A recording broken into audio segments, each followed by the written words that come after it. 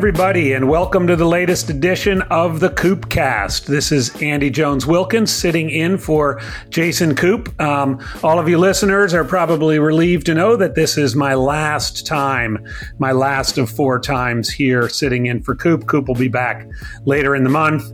With apologies to my previous 4 guests, Casey, Dylan, Jason, and Candace, I have saved the best for last with this one. A few years ago at Hard Rock, at the Hard Rock 100, my good friend Brian Powell, as he does every year, was covering the race for his website, I Run Far, and he snapped a photo of my 3 guests sitting at a picnic table at the Ouray aid station. I think they were all laughing at the same time, and he simply captioned it, "The Council of Elders." And I thought, what a great idea for a podcast. So welcome, everybody, to the Council of Elders.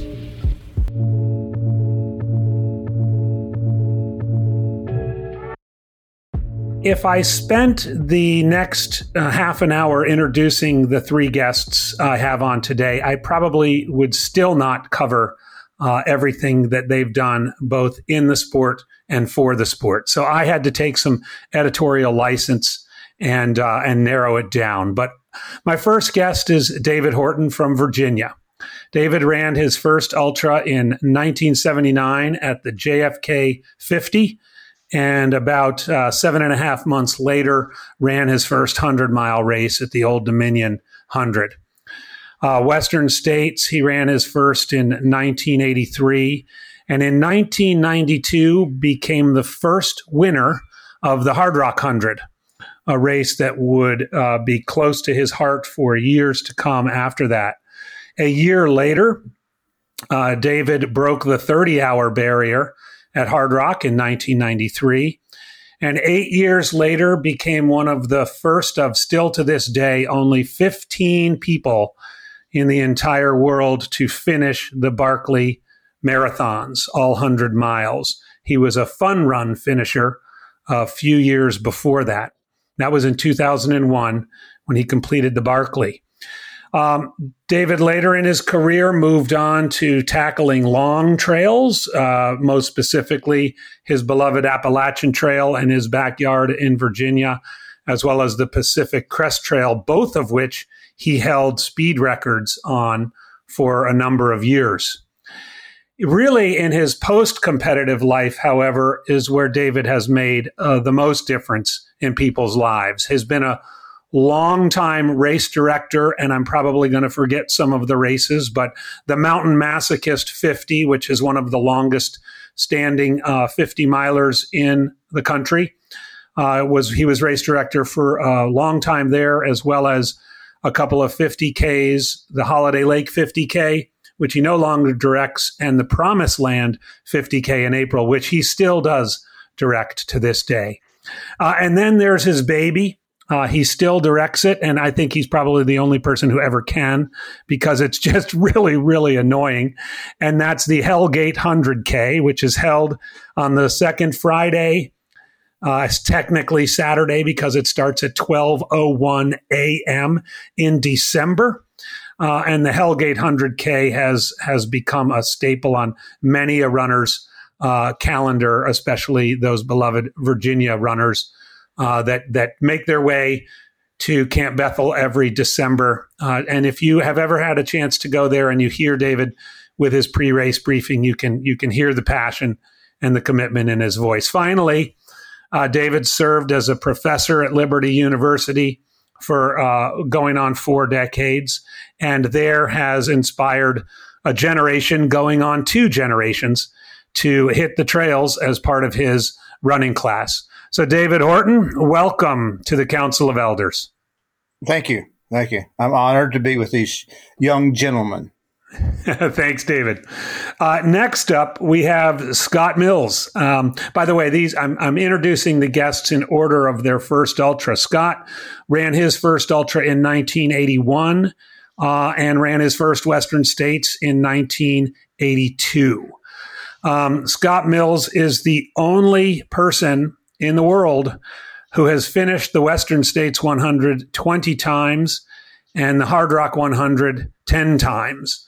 I was fortunate enough to be at the finish line for several of those finishes, some of which were beautiful, some of which were a little bit ugly, but all of which were dramatic and done in classic Scotty Mills style. His first Hard Rock was in 1996, and his most recent finish there, which was in 2021, marked his 10th finish. And he wasn't done yet because just this past July, he finished the Cascade Crest 100 up in the Northwest in about 33 hours and change. Scotty also is, as the other two guests we have on the podcast today, incredibly active in the ultra running community, and having over the years split time due to jobs and other commitments, split time between two ultra hotbeds, San Diego, where he lives now, and Virginia. He's made his presence felt in both as a very active member of the Virginia Happy Trails Running Club, arguably the best running club in the world.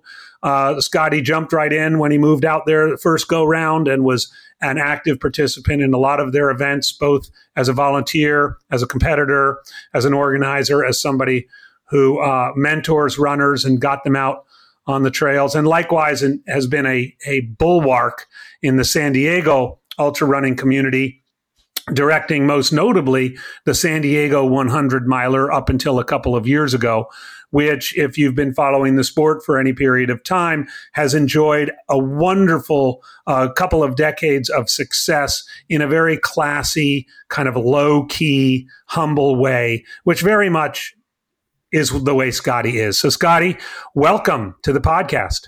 And our final guest is John Medinger. He ran his first ultra a year later than Scotty in 1982. Ran a lot in the Bay Area, which is where I first met him when he lived up in the Oakland Hills. He ran his first 100 in the Vermont 100 in 1989, an excellent 100-mile race, by the way. And I know I remember crossing paths with Tropical John, as we call him, many times at the Vermont 100, where he would travel across the country to be a spectator there quite often. He ran his first Western States in 1997, a notable year, which was the first year a non-West Coaster won the race. I'm sure Mr. Horton remembers this, as Mike Morton won the race, went under 16 hours, and Mike Morton was a Virginia runner, and I think from time to time probably got out there with Dr. Horton and Courtney Campbell and some of those other Vermont crazies.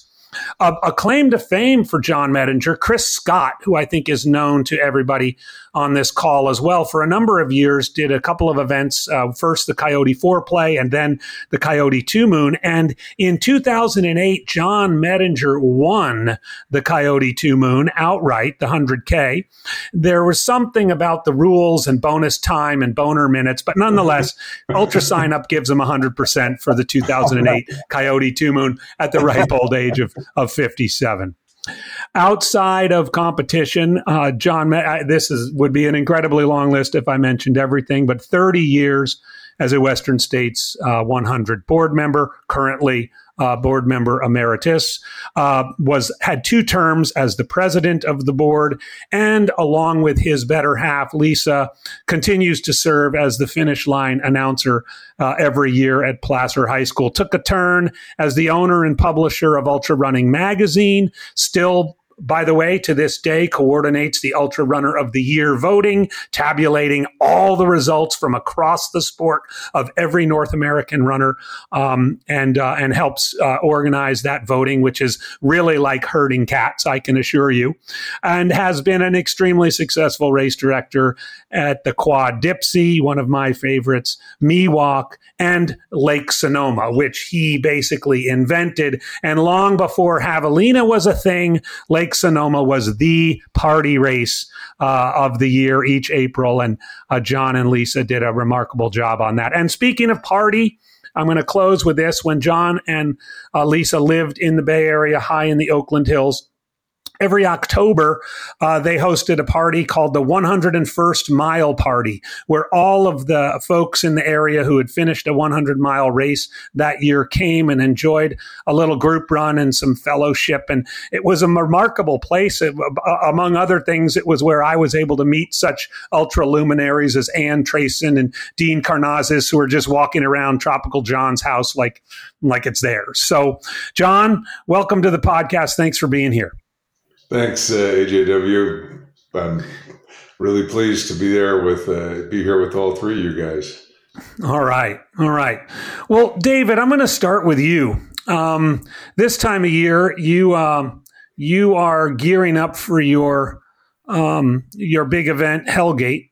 And as you're, and I know one of the things that you're passionate about is maintaining the trails. I know you have to maintain the trails.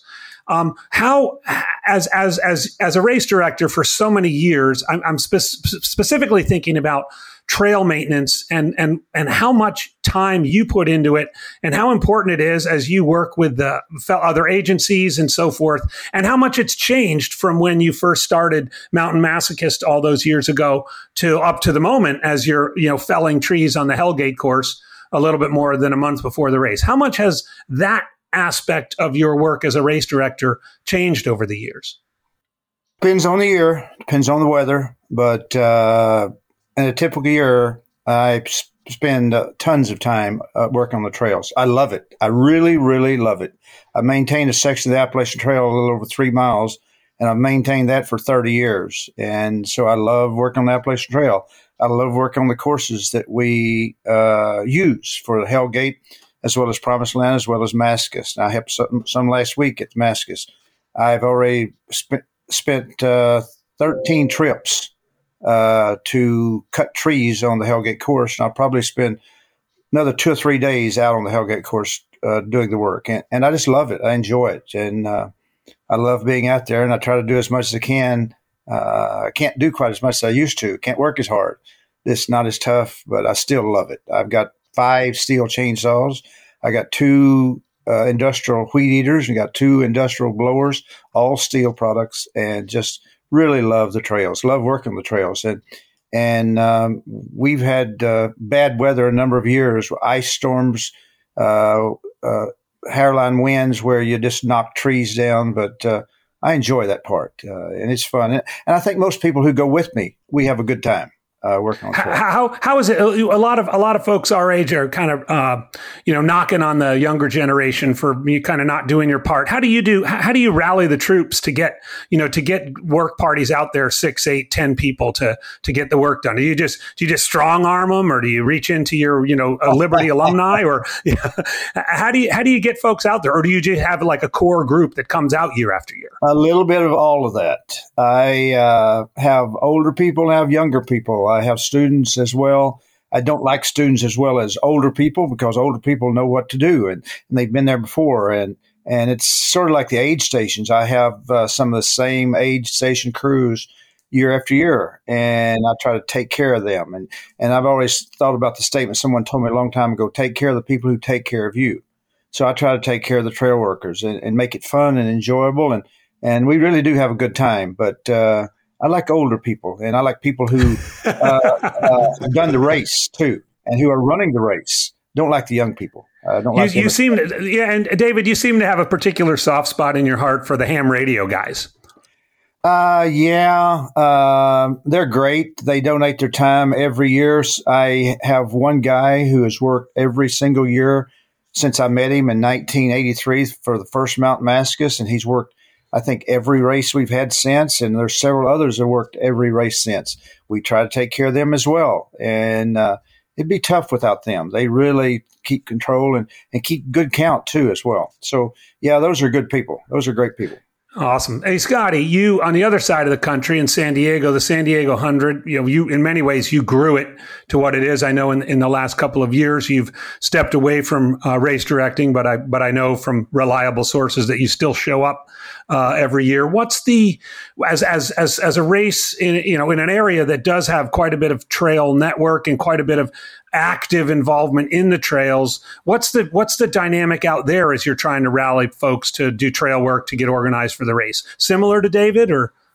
I think what David articulated is very, very characteristic of what we face in the San Diego East County Mountains. We have a program which is under the tutelage of the San Diego Ultra Running Friends Running Group, which is akin to the Virginia Happy Trails Running Club, that funds and sponsors our trail work days. We call it Trail Fit. And basically, we encourage people to get out there, not just those who are trying to get qualification for a 100-mile certification to enter the races, but we motivate them to come out and help maintain, work, and clear the trails that they love, not only for the numerous races that we have in San Diego, but also for just going out on training runs. We also have a program that we kind of keep track of all the hours that volunteers put in doing trail maintenance. And during our annual holiday party, we give tickets for raffles and free entries into donated races. So we've got some motivation there, but I think as David said, what we're trying to do is instill the pride and the passion and the volunteerism to give back to the community. And we've been very successful in the San Diego area. Yeah. And how does, given the fact that you had those years in Virginia as well, and I mentioned in the intro, Virginia Happy Trails Running Club, and I'm sure you have fond memories of that. We're a big country, right? We've got, you lived 3,000 miles away from San Diego when you lived in Virginia and vice versa. I've lived in both places, both coasts as well. The vibe is still the same. I think that we have more in common, the East Coast versus the West Coast, than we think we do. Don't you? Oh, absolutely. I think that we have much more in common. But I will tell you a little funny anecdote, which I always loved. For those who are familiar with the Massanutten Mountain Trails 100, which the Virginia Happy Trails Club originated, I think it was over 20 years ago now. They do their trail days and everything, but Massanutten is known for its incredible number of rocks and technicality of the course. And I remember one year going out to do trail maintenance there, and there were horse people out there that were also helping maintain the trail in conjunction with ours. And they were removing rocks from the trail when we came along. And I'll remember Anster Davidson, who was the president of VHTRC at the time, saying to the horse people, "What are you doing removing the rocks? We're just going to have to come behind you and throw them back on the trail." That's good. I can hear that coming right out of Anster's mouth. Yeah. John, but anyway, to get back to your original question, I think there's a lot of similarities, and from the Tropical John, you race directed in some of the most sort of notoriously sort of regulation heavy places in the country, the Bay Area, the trails in the Marin Headlands and the Dipsy Trail, and even maybe a little bit less so out at Lake Sonoma. How did you manage the old sort of trail maintenance, trail work? I know you had to do a couple of sort of course changes over the years, and weather comes in at something like Quad or Miwok.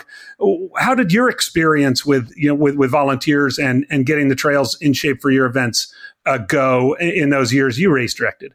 So, John, you're in one of the places that is sort of most notoriously regulation heavy in terms of trails and multi-use and very congested use and all kinds of different users in the Marin Headlands and on the Dipsy Trail. Tell us a little bit about your management of trail work and keeping the trails going as you prepared for some of those events, which are certainly big events. Yeah, in Marin, for the Quad Dipsy and Miwok, those trails are pretty well maintained by the local powers that be. We've had some minor stuff to clean up from time to time, which we've done kind of surreptitiously. I'm not going to try to get him arrested, but his name rhymes with John Katz. has been really useful on the Dipsea Trail and getting out there at odd hours with the chainsaw to take down trees out and stuff. In Sonoma, it was completely different. Lake Sonoma is run by the Army Corps of Engineers. We had a couple of major incidents over the years. A few years ago, there was a big mudslide about 3 weeks before the race. And when I talked to the Rangers, it's like, well, it's too big for us to handle. We'll get it done, but we have to hire somebody, and that's a process, and it'll never happen by race day. So I just kind of put out the word help, and a couple of pros, Chaz Shea and Elka Reamer, came for the weekend from the Auburn area and helped us build. We built a little workaround the slide area, which nobody liked at all because it was really steep and loose, but it was better than not being able to go through. And then a couple of years ago, one of the many fires in Sonoma County touched the south side of Lake Sonoma in a couple places. And the local crew, by then, we had recruited more local people to come help out. And Todd Bertoloni and Tracy Poole and Skip Brand and some other people got in with their chainsaws and took out well over 100 trees that had fallen over the winter so that the race could happen as per normal. And there was a couple places where it was a little bit like where Wasatch comes into Bear Creek above Telluride, and they had that big avalanche a few years ago. You went through an area and it looked like a whole forestry project had gone on there. But trail maintenance, it varies from place to place. At Western States, because of the winters in the high country, there's always a lot of stuff to do. Fortunately, California winters are usually fairly benign, and so the amount of year-to-year maintenance is probably lower than a lot of places in the country. I wanted to start with this topic. I know it seems somewhat mundane talking to, this esteemed group of panelists, but I think, I think it's important for all ultra trail runners to realize that the trail doesn't just magically appear on race day, that hours and days and energy and organization goes into preparing a race venue for a race. And, all three of you have race directed races with logistical complications, with transportation challenges, with permitting challenges and the like, all of which we could spend time talking about, but we're not going to.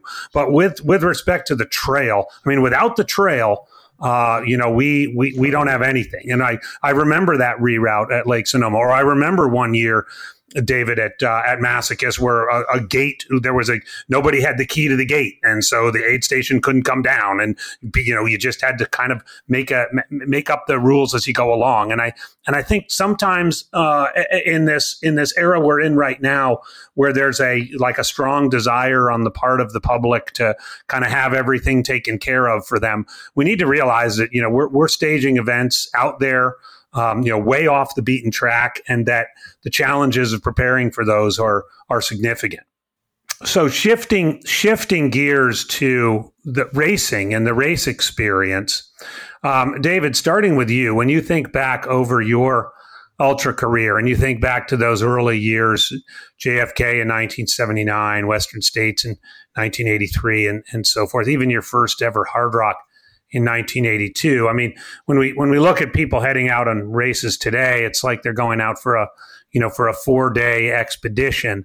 If you were to look back on those days and give advice based on the past, and I don't want this to be like a grumpy old guy saying this is the way it was back in the day, but it was a simpler time back then. Take, for example, your first Hard Rock in 1992. Do you remember, what you left Silverton with? Have no idea. Do you remember what they had at the aid stations? Not much. Like a lot of races, there was very, very little. JFK was unreal how little it had. Basically, it had water and maybe a little food, but not much food. And hot food, forget it. The aid stations are much, much better now than they were then. And how about shoes? You probably wore road shoes, right? No, use Montrail, Vitesse, and Leona Divides, which were really good shoes. And I think some of the shoes back then were better than now, mainly with a toe guard, because the toe guard used to be really, really reinforced in the Montrail shoes. Yeah, things are better. There's a lot of better things now, a lot better food and stuff now, and the aid stations are a lot better, and people expect that. By the way, I have it on good authority that our mutual friend Gary Nippling still wears Montrail Vitesse. That's hard to believe. But I agree. That was a fantastic shoe. And so if there was one piece of gear that you had back then that you wish runners would still use now, that's probably not the case. But what do you see in runners right now that you're like, why the heck are you carrying that?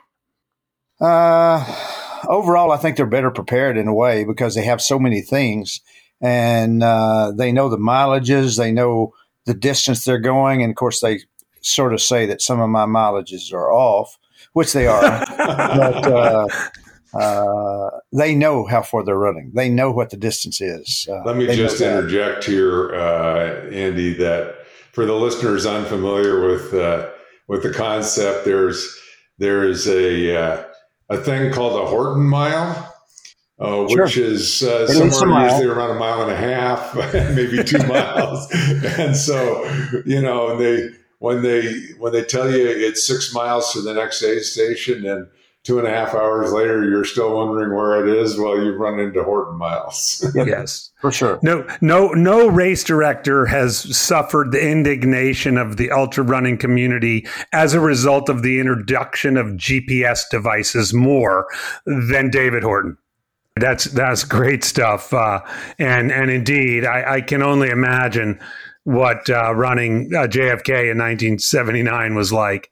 Scotty, it was just a couple years later that you ran probably one of the first organized, regularly, or not like the Gordy era, organized Western states in 1982. We had many of the same aid stations in some of the iconic spots, but bring the listeners back. Do you remember that day in 1982? And of course the running, but also what did you eat? What did you drink? What did you carry? What was the deal with Western states back in 1982? I think there's a lot of things that have remained over the years, but I do recall very vividly my first Western states. I was staying in Truckee and got in the car and went to the start line. And back then they didn't have the Aqua backpacks, but we had waist belts with water bottles. But they didn't even have water bottles back then. So a lot of people will recall using the old maple syrup Aunt Jemima with a handle on it. And that was a water bottle, because you had a handle on it. But my goodness, we did I've carried some power bars. They didn't have gels or anything like that. The aid stations, as David suggested, were much minimal, much less stuff. But we also have to remember something. We ran a lot slower then. You look at the records and the times and the evolution of the sport.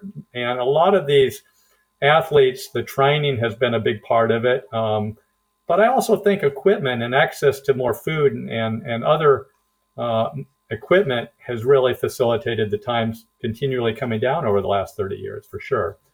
I definitely ran with more stuff than maybe I would today because you can rely on the aid stations. However, these other variables of equipment and everything, and the access to much more quantified aid stations has made a huge difference in the times. And my times, even over the years, my times have gotten better due to that, not necessarily because I've trained harder. How did you know though? Like in 1982, it was a year after you'd run your first ultra. Like what sort of were you flying blind? Did you talk to some other? I mean, there weren't even that many old timers back then because you only had. I mean, the only old timer around was Gordy. Where did you go for guidance on how to run this thing, or was it just kind of I'm just going to get out there and see what happens? That's an excellent question, and I was very, very fortunate because I met a person up in Michigan Bluff when I went up for one of my training runs called Tom Zavertink. And in the old days, most people have never heard of Tom. He had completed like the first 3 or 4 Western states, and he was hanging out at Michigan Bluff with his son, Davey, training. And I introduced myself and said, I'm running my first Western states. And he shared every ounce of knowledge that he had and experience with me on that first day that I met him, and then I continued to go up every weekend and meet him, and it was invaluable, And I think Tom Zavertink ended up doing Western States 7 times, but if it hadn't been for him, I think I would have been flying a lot in the blind. We did still have the early issues of Ultra Running Magazine, and there are a few articles in there about long distance 100 or 50 milers, and I was an avid reader and took a lot of information from that. But I would credit Tom Zavertink with a huge part of my early success. That's fantastic. Shout out to Tom. Tropical John, did you know Tom? I did. He was actually a member of the same running club, the Pama Kids in San Francisco as me.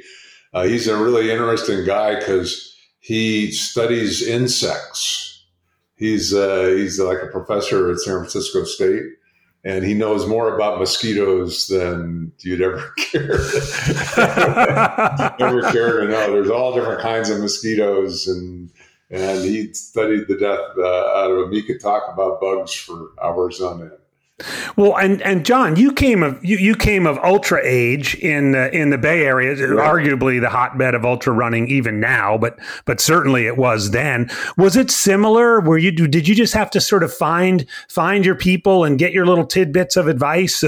You did that out and back double marathon a number of years. You did AR a bunch of times. Like in those years, was it similar? Did you just sort of try and find the information where you could? I was pretty lucky because when I started thinking about running more than a marathon, I was already friends with Dick Collins and Ruth Anderson, who were both real pioneers. They both ran Western in the 70s. And there wasn't a lot of knowledge, and there was almost no equipment, right? We wore cotton shirts because there wasn't anything else. The headlamp hadn't been invented yet, so we carried like a double D-cell mag light through the night because it would last for 12 hours. Yep. And coincidentally, if a mountain lion attacked you, you could beat it upside the head with the thing. And I remember a couple of things. The first water bottle I ever saw was made by Specialized, was a bicycle company in Oakland. And they didn't, it was the same size 20-ounce bottle as people are familiar with now. But it had a flip top cap that always broke off, and it didn't have a handle. So you'd have to fashion a handle out of duct tape or something in order to not have to grip the thing the entire time. Power bar hadn't been invented yet. We used Payday bars because they didn't fall apart in your pack. So, John, you actually had an actual like ultra water bottle instead of Scotty's, Aunt Jemima. Well, it was same shape more or less as the bottles we're using today. Just didn't have a hand strap or anything. So you had to fashion one.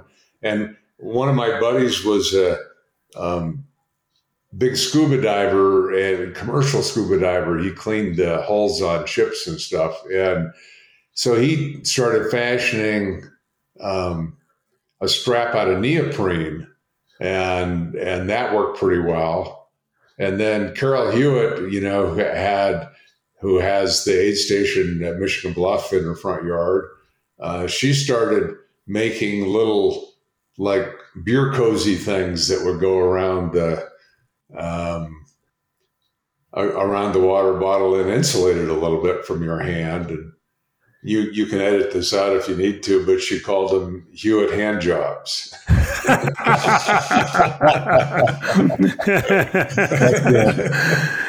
Oh, that's fantastic. Well, I mean, on the mentoring thing, I have to say, so I came of age in the sport in the mid '90s, arguably, when I moved out here, mostly moved out here to Arizona and discovered the trails and ran with people like, Scott Mojalewski and met people like Jerry Kolgareff. And you guys remember back then there was the Ultra List. The Ultra List Serve. I think a bunch of people on this are like, what? What's the Ultra List Serve? But I think that's what we had to depend on. And Scotty, I ran AC and got to know all. I mean, my main mentor at the time, you probably know this, was Tommy Nielsen out there in San Diego. Just a guy who he maybe was one of the few people on the trail that talked more than me.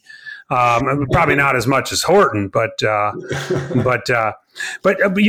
think we got to get into a little bit of individual history. And David, I'm gonna start with you because you're the only Barkley finisher on this call right now, and you finished it in 2001. That's 21 years ago, and we know that Barkley and Laz has kind of become a phenomenon.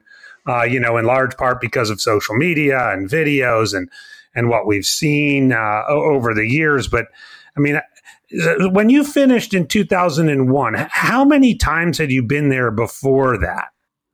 I think I'd been there 6 or 7 times before that. But okay, several of those times I didn't go there with the objective of trying to do the 100. The 100 used to be impossible because, and why I say that is it used to be a little bit different, 19, 19, and 17, and that adds up to 55 miles. And I said, well, Gary, what do you do for the 100? He said, well, you do that again. I said, well, 55 and 55, that's 110. He said, yeah, about 100 miles. And at the time, it was the time limit was 50 hours. And then in 1995, he changed it up to where it's a 20-mile loop. And you had to do 5 loops, and then he increased the time limit to 60 hours. And I thought, that's possible. And that was 1995. Well, I didn't enter that year because I was doing the Transamerica race, and I thought, that's possible. And the guy, Mark, what's his name? Mark something from England finished it. Hartel? No, it's somebody else. Marshall. No, it's Mark. No? Mark somebody. Okay. Yeah. But anyway, that's when it became possible, I thought. And sure enough, thereafter, a few people finished every once in a while. It is unreal hard. It's insanely hard. Well, and I remember talking to a couple of the people that you've mentored, specifically Andrew Thompson and Jonathan Basham, who are both finishers, Barkley marathons finishers, and a lot of it was Mark Williams. Mark Williams. Thank you, Tropical John. Yeah, I knew it would come to me. a lot of the wisdom of that race was kind of passed down through. I remember talking to JB. He went 7-8 years just to kind of take the scene in and get to know it. It was very much like an acquired thing, wasn't it? Yeah, to a certain extent, because you had to sort of learn the lay of the land. Even though he was making changes every year, the land doesn't change. Your approach to different areas did change, but you did learn. And no one's really done well the first time there. I mean, look at Courtney and Maggie, who are extremely good runners, and they're barely finishing 2 laps, much less trying to get close to 5. And 5 is insanely beyond that. Just to give you an idea how hard it is. One year I finished the fun run at Barkley, and that was my objective, just do the fun run. I did it 30 hours and 23 minutes. And then I did Hard Rock that same year and did 30 hours and 27 minutes. So 100 miles, 60 miles at Barkley was about the same as 100 miles at Hard Rock. Well, and isn't it also your fault as well as our mutual good friend Blake Wood's fault that now that if you finish 4, you have to go opposite directions because one year you guys kind of tell that story. Our fault. That's our fault. Well, Blake had come pretty close to finishing. No American had finished it, and it bugged me that Williams had finished it. And I thought, I'm as good as he is. I can run with him. If he can finish that, I can finish that. And there was a picture of him sitting in front of a rock wall. I thought, I want my picture in front of that rock wall. Well, when we got there one year, I told not Blake, I said, Blake, you got close to finishing it, and I got close to finishing. Let's finish this thing. So basically, we ran together the whole way. And does it help? The answer is yes. Right, which is then, of course, just led Laz to changing the rules. Yes, exactly. So that's your fault. Yes, it is. Scotty, jumping down to you, hardest race you ever did, and why? To be honest with you, it was last July, the Cascade Crest 100. Ooh. And it was just because of age. I'm 70 years old, and I dug deeper and suffered more than I ever have. A combination of age, maybe 3 weeks off of getting COVID, very tough conditions. And I'll never forget that because it took me, I got in with only 18 minutes to spare, and I don't think I left anything out there. It pales in comparison to what David talked about with Barkley and some of his experiences at Hard Rock and everything. I can't even get my arms around those type of events. In fact, David knows that I'm not capable of that because several times when we were training at Hard Rock, he would yell out to me, I don't think Scotty should come up here. That is the classic line. Scotty shouldn't come up here. But in my memory, last year's 100 miler was without a doubt, or this last summer's the hardest. Followed closely by this last weekend in Mexico, the 50K. No recency bias at all. It's just like, man, this is hard stuff. The older we get, that old saw that the hardest ultra is the one you're doing at the moment. Right. Right. I will make a statement about Hard Rock. That first year, we had covered, in terms of me and Trujillo and Dennis Herr had covered the whole course. In terms of finding the course, it was on a map, but we had to find the course. And we found the course and then marked the course that first year. And we had done that over the period of about a week and a half. And then I thought, we've got to do this all in one day. I thought, no way can it be done in one day, but we're here. We've got to do it. We've got to try. We didn't know if it was even possible to do it. And there was a doctor in town that said, someone's going to get killed at that race. That is dangerous. And of course, they thought the same thing at Leadville as well. The first year that they ran that, they thought someone's going to die doing this. So there's so many things that people thought was impossible, but now they found out it is possible. And that's why Barkley is possible, although the last 5 years, no one's finished. So I asked Scotty about the 1982 Western States. It was 10 years later you did the Hard Rock, and I mean, it was I assume gear was kind of pretty minimal, aid stations pretty minimal, maybe a little bit more upscale medical support. Was there a fair amount of route finding back then? I mean, the course was marked, but I would assume minimally, right?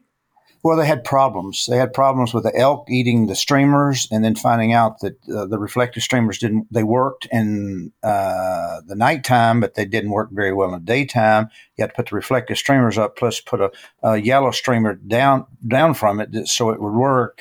And of course, what we've found is we have reflective streamers that are permanent. We can use them year after year for our races that the miners developed up in West Virginia. And they are just fantastic.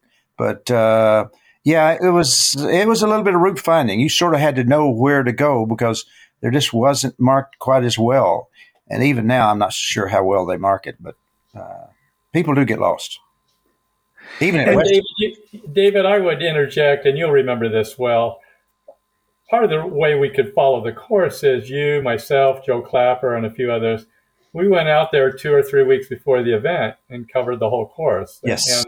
And just covering it, knowing it knowledge-wise, even if we lost some of the markers, we kind of knew where we were going. Yep. That helps. So John, I gotta switch over to you and your crowning moment with your first place at the 2008 Coyote 2 Moon 100K, because it's true. Explain that, please, to the listeners. Inquiring minds want to know. All I can say for sure is it's clear I have something on Chris Scott, and that will go unsaid. That's good. And we'll leave it at that. I think for everybody on this podcast, we all know Chris Scott. If you don't know Chris Scott, maybe you're fortunate, but yeah, that's good stuff. So I want to shift. One of the between the three of you, you have, 150, going on 150 cumulative years experience in ultra running. It's clear that we're experiencing right now, and have been since about 2010, 11. John, you know this from all your statistics keeping with Ultra Running Magazine and Ultra Run of the Year and all that. We know that we're experiencing this boom and this growth, and people coming into the sport, on a regular basis, and in many ways on a massive basis, and we're seeing changes happen, some of which are sticking, and some of which seem to come and go. But as you think, both as longtime competitors, longtime organizers, and certainly people who value and want to see the sport continue, what do you see right now as the biggest challenge to the future of ultra running? John, we'll start with you. Well, that's a good question. Growth is always tricky, and the sport has exploded in terms of the numbers of runners. In the U.S., it's gone up by a factor of almost 10 in the last 20 years. And in Europe, there are more ultra runners in Europe than there are in North America by about 50%. And going back 20 years ago, there were almost none. So you can see UTMB obviously was a big driver in that, but there's, as you guys know, any number of very large events over there. And now Asia, the pandemic was on a similar growth curve prior to the pandemic that Europe was on. So we're seeing it become way more mainstream than it ever was in the past. I was listening to some TV newscast a few months ago, and they, instead of saying, it was a marathon contest, they said it was an ultra marathon contest. And they talked about ultra marathons in an article in the New York Times a little while ago without bothering to explain to the reader what an ultra marathon was. It was assumed the reader knew what an ultra marathon was. That is a lot to manage. The sport in terms of organization is changing dramatically. Most events outside the U.S. are now for-profit events, whereas the tradition in the U.S. had always been, was more voluntary, nonprofit orientation.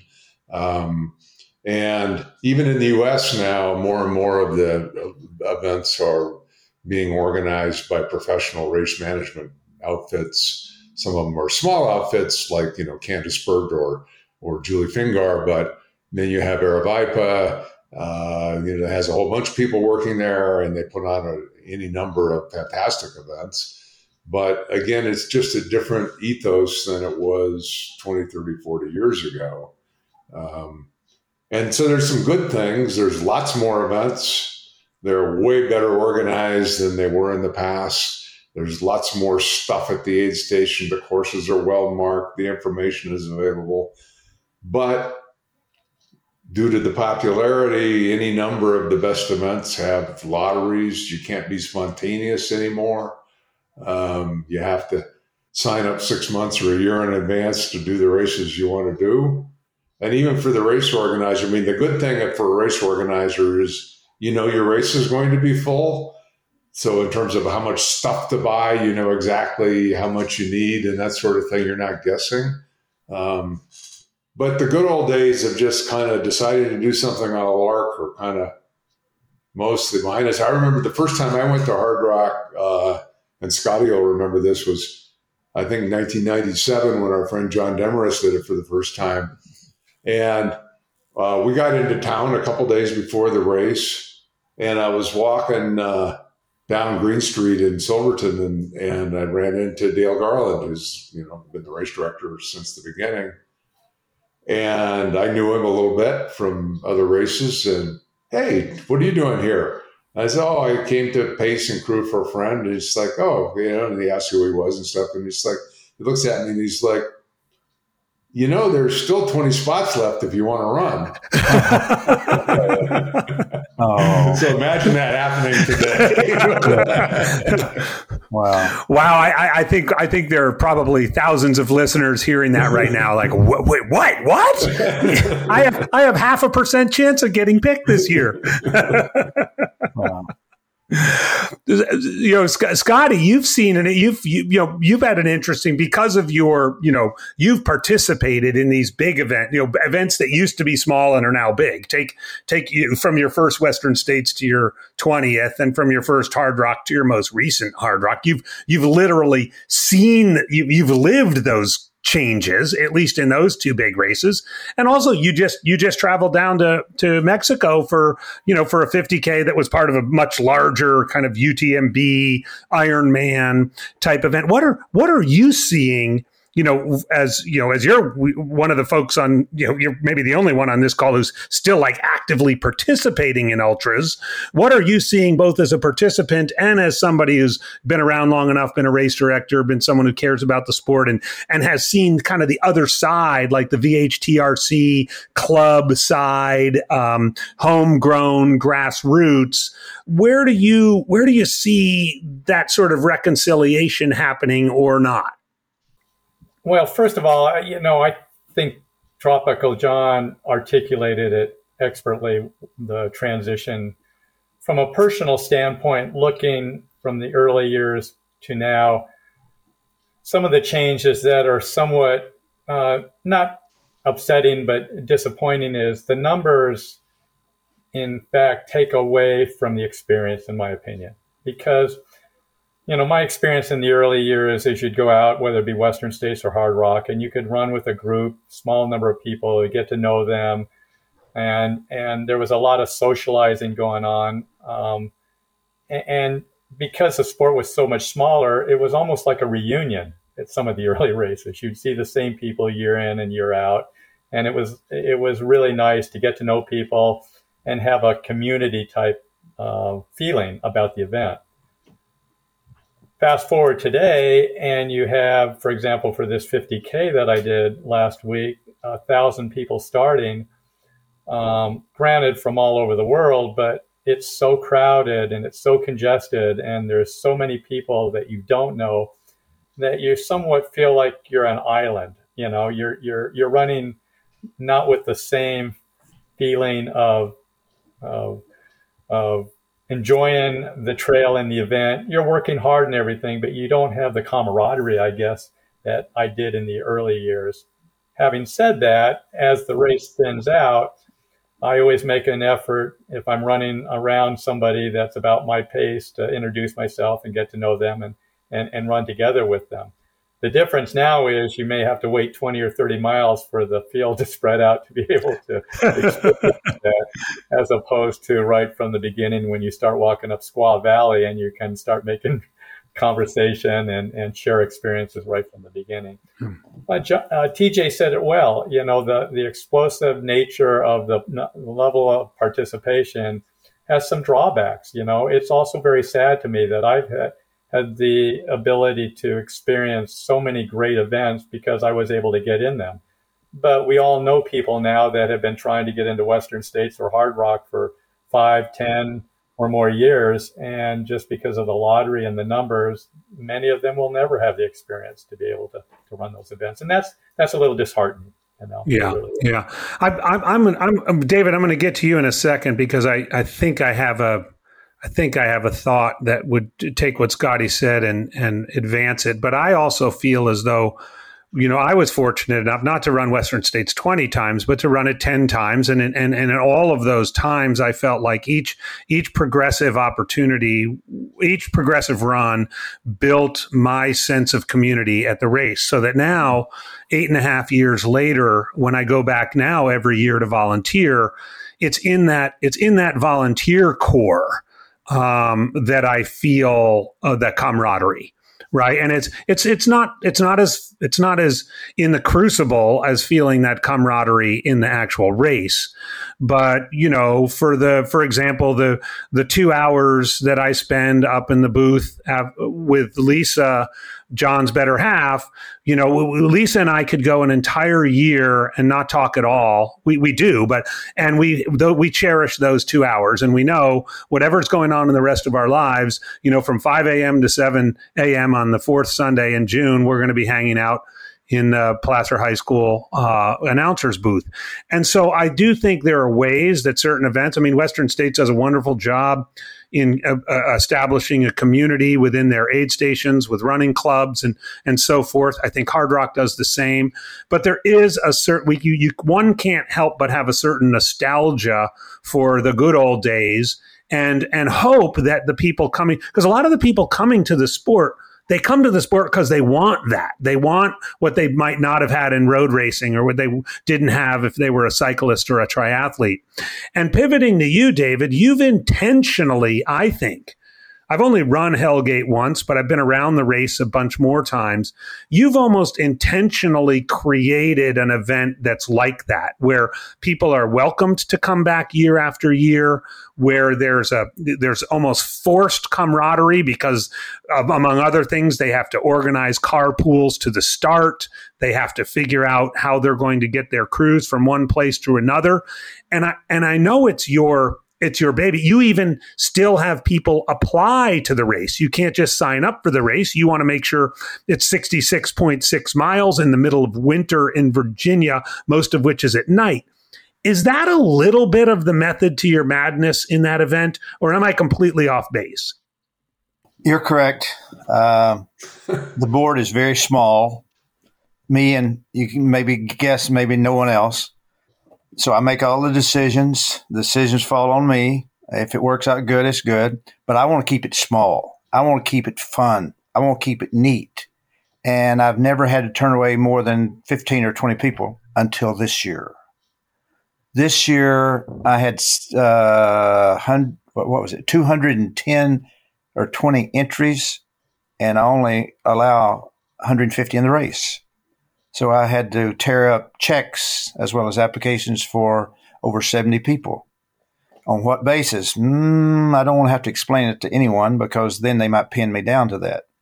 But that's not enjoyable. I don't like to turn away that many people. I'd like for everyone to experience it, but they've got to keep the experience the same, 150. We could have more. The course could have more, but it would make it a big race and not a small family race.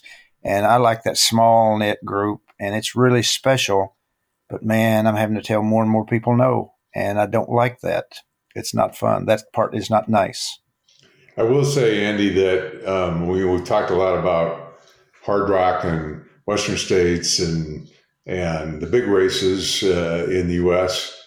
One of the great things about the U.S. is that there are still a lot of low-key local races. And so for those of us who like empty trail in front of us, part of the race, who like to be able to schmooze with the people around us without it having, being hundreds of people, go run your local races. There may not be very many, there's 150 100-mile races in the U.S. And a lot of them are really small with, 20 or 30 or 40 runners. And I don't know. I can't speak to how well organized they all are, but they do have the same sort of old school vibe around them, which is great. When you go to other parts of the world, if you want to run an ultra in France, you better like other people because they're all pretty good size, or virtually all. But and it's not all about the races too. I mean, all three of you guys have long been Pied Pipers for the group run.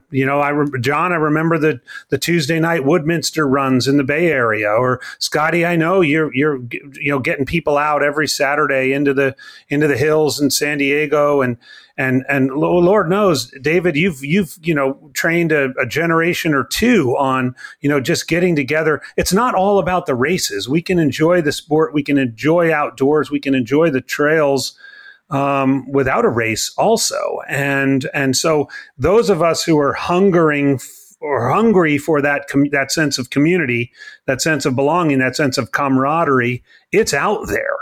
And for those of us who've been around the sport a long time, in many ways, it's what got us here and is what's kept us here. Right. I mean, between the four of us, we could easily be doing something else, right? We could easily be just enjoying playing golf or hanging out or going on cruises, but we're here, and I think a huge part of it is a community. So I want to close, and I would like each of you to want to close with it's November. We're recording this on November 2nd. Let's look ahead to the year, and let's just hear what you're up to, David. You've got Hellgate in 5 weeks, so I imagine that's a lot of what's on your calendar over the next 5 weeks. But what's ahead for you in 2023? Personally, professionally, you got any big bike rides planned? Tell the listeners what you're up to over the next year. I'm not sure what I'm going to do next year, and I hate that because I still compete in the bike races. I'm not that good at it, but this summer I did a 1,500-mile bike race from Portland, Oregon to San Diego, California, and I may do a shorter one next year from Sacramento to San Diego, which is 750 miles. So I may do that one next year, or I may do the Tour Divide from Banff, Canada to Antelope Wells, New Mexico. I still have to get my fix. I'm still like everyone else. I have to get my fix, even though I'm slow and old. I'm older than all you guys. I'm 72 now, but I still got to do something, and I still planning on directing Promised Land April 22nd. 2023, and I still plan on directing Hellgate next year. This year is the 20th year, and we have 5 runners who have done all Hellgates. So I think that's really cool. So it's really special. So I love directing Hellgate, although it just wipes me out. And I plan on continuing doing some long bike races in the future, not well, but as well as I can. Well, and Scotty, what's the year look like for you?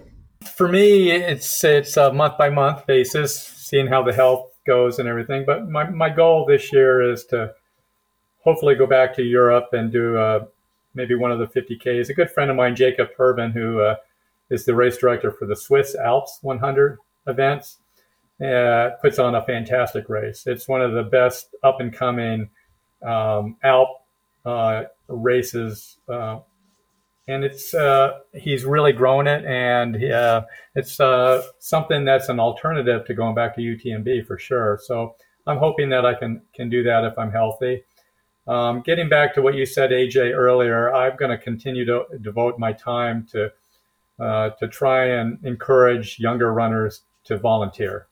I think you get a lot out of the sport by volunteering that you can't get just running the events. And that's my big emphasis now, is trying to tell people and mentor them into giving back to the sport, but also learning the sport by helping at races. So that's kind of my upcoming year, I think. You think you'll make it? You think you'll make it up to Auburn on the 4th Saturday in June? I've already got my airline reservation. Excellent. I assume a volunteer spot somewhere, or a pacing crewing spot or something. Well, I'm gonna put out a challenge to you and to myself to see if we can get Billy Yang to let us do maybe an hour or two of the live cast during the race. I think, I think if we're willing to do like 2 a.m. to 4 a.m., he probably would have no problem with that. That goes without saying. We're not going to go into the theme of it. All right. Well, we can. I might know a guy. Let's talk about that offline. And then, John, what's your year look like? You got some. Assume you have some travel planned. I have travel planned. I've been an inveterate traveler. Next year, we're actually going to Mexico over New Year's, and which is better time, Scotty, than October. I just want to say for the record, and that will mark the 50th consecutive year I've been outside the U.S. Wow. So that's my last remaining streak, and it's something that all you have to do is get on an airplane to accomplish. I'm not really competing anymore, but I'm still kind of helping out here and there. And I want to say for the record, I was never half the runner that Scotty or David is and were, so it's okay if I'm the first one to bail. But we put on a fat ass run here in Sedona on April 1st. It's a 50K, one big loop around town. So we don't have a time limit. So all y'all come out and participate. At least you three guys come participate in that. We'll probably, again, captain an aid station for the Cocodona 250, which comes right by our house almost. And so that's always kind of fun because it's a different kind of thing. And then my wife, Lisa, she's still running pretty well. So I'm sure she's going to enter some stuff. I don't know what it is or where it's going to be, but so I'll get stuck crewing and volunteering at whatever. And then the only other thing on my agenda is to show up at the press box of the football field at Placer High School in time to warm up the crowd for the first finisher of Western States and keep the microphone warm until 5 o'clock in the morning when it's the AJW 2-hour emergency backup announcer stint at Western States. Well, and I got to say, you do an incredible job in that golden hour, which has just become even more and more of a thing. I mean, if listeners out there, if you want to see like chaos in action, just see that press box, between 10:30 and 11 in the morning on Western States Sunday. I want to just close by saying, all you guys know this, but it's worth, all the three of you in many ways have been a part of the arc of my running and my life, for a quarter century and in very different ways. Maybe mentor is an overused word, but at the right time and in the right place, we've connected. And I think what's important for folks out there to realize is that every connection you have, whether it's with someone like these three on our Council of Elders or someone who in 20 years might be on the Council of Elders, those connections and those communication points and those flash points can make or break, sort of future decisions and future things that you do in your life. I mean, I can think of times where all three of you have said something to me that I, went away from that conversation thinking about and contemplating and probably making a better decision because of having that conversation than I would have had I not had that conversation. So this has been a real treat for me, John and Scott and David. And I think it's so great that you're all still part of our family and will be for a long, long time to come. As anybody who's been listening over the last hour knows, these guys aren't going anywhere. And they're a big part of who we are, who we've been, and I think, as you heard this afternoon, who we want to become. So on behalf of the whole ultra running community and Jason Koop for handing over this podcast to me, thank you. And thank you, John, David, and Scott. See you guys next time. See you, AJ. Thanks, See you, AJ. Don. See you, Scotty.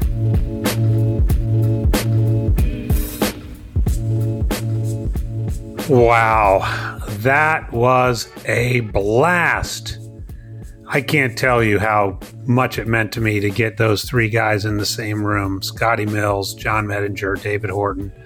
Over 120 years ultra experience between them, and just their wisdom and knowledge and sophistication, and the fact that they're still going at it, that they're still active, still involved, all in their 70s, contributing to the sport as truly the Council of Elders. It's just inspiring. So thank you for listening. Thank you for sharing in the inspiration. Thank you for indulging me in our conversation with the Council of Elders. And thank you, Jason Koop, for giving me this opportunity to record 4 episodes of the Koopcast.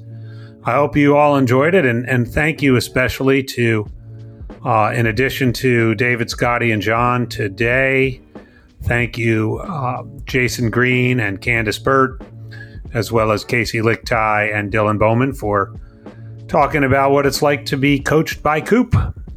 Now, I'm going to head back into my cave, and I'll see you out there on the trails sometime soon. Signing off, this is AJW for the Koopcast.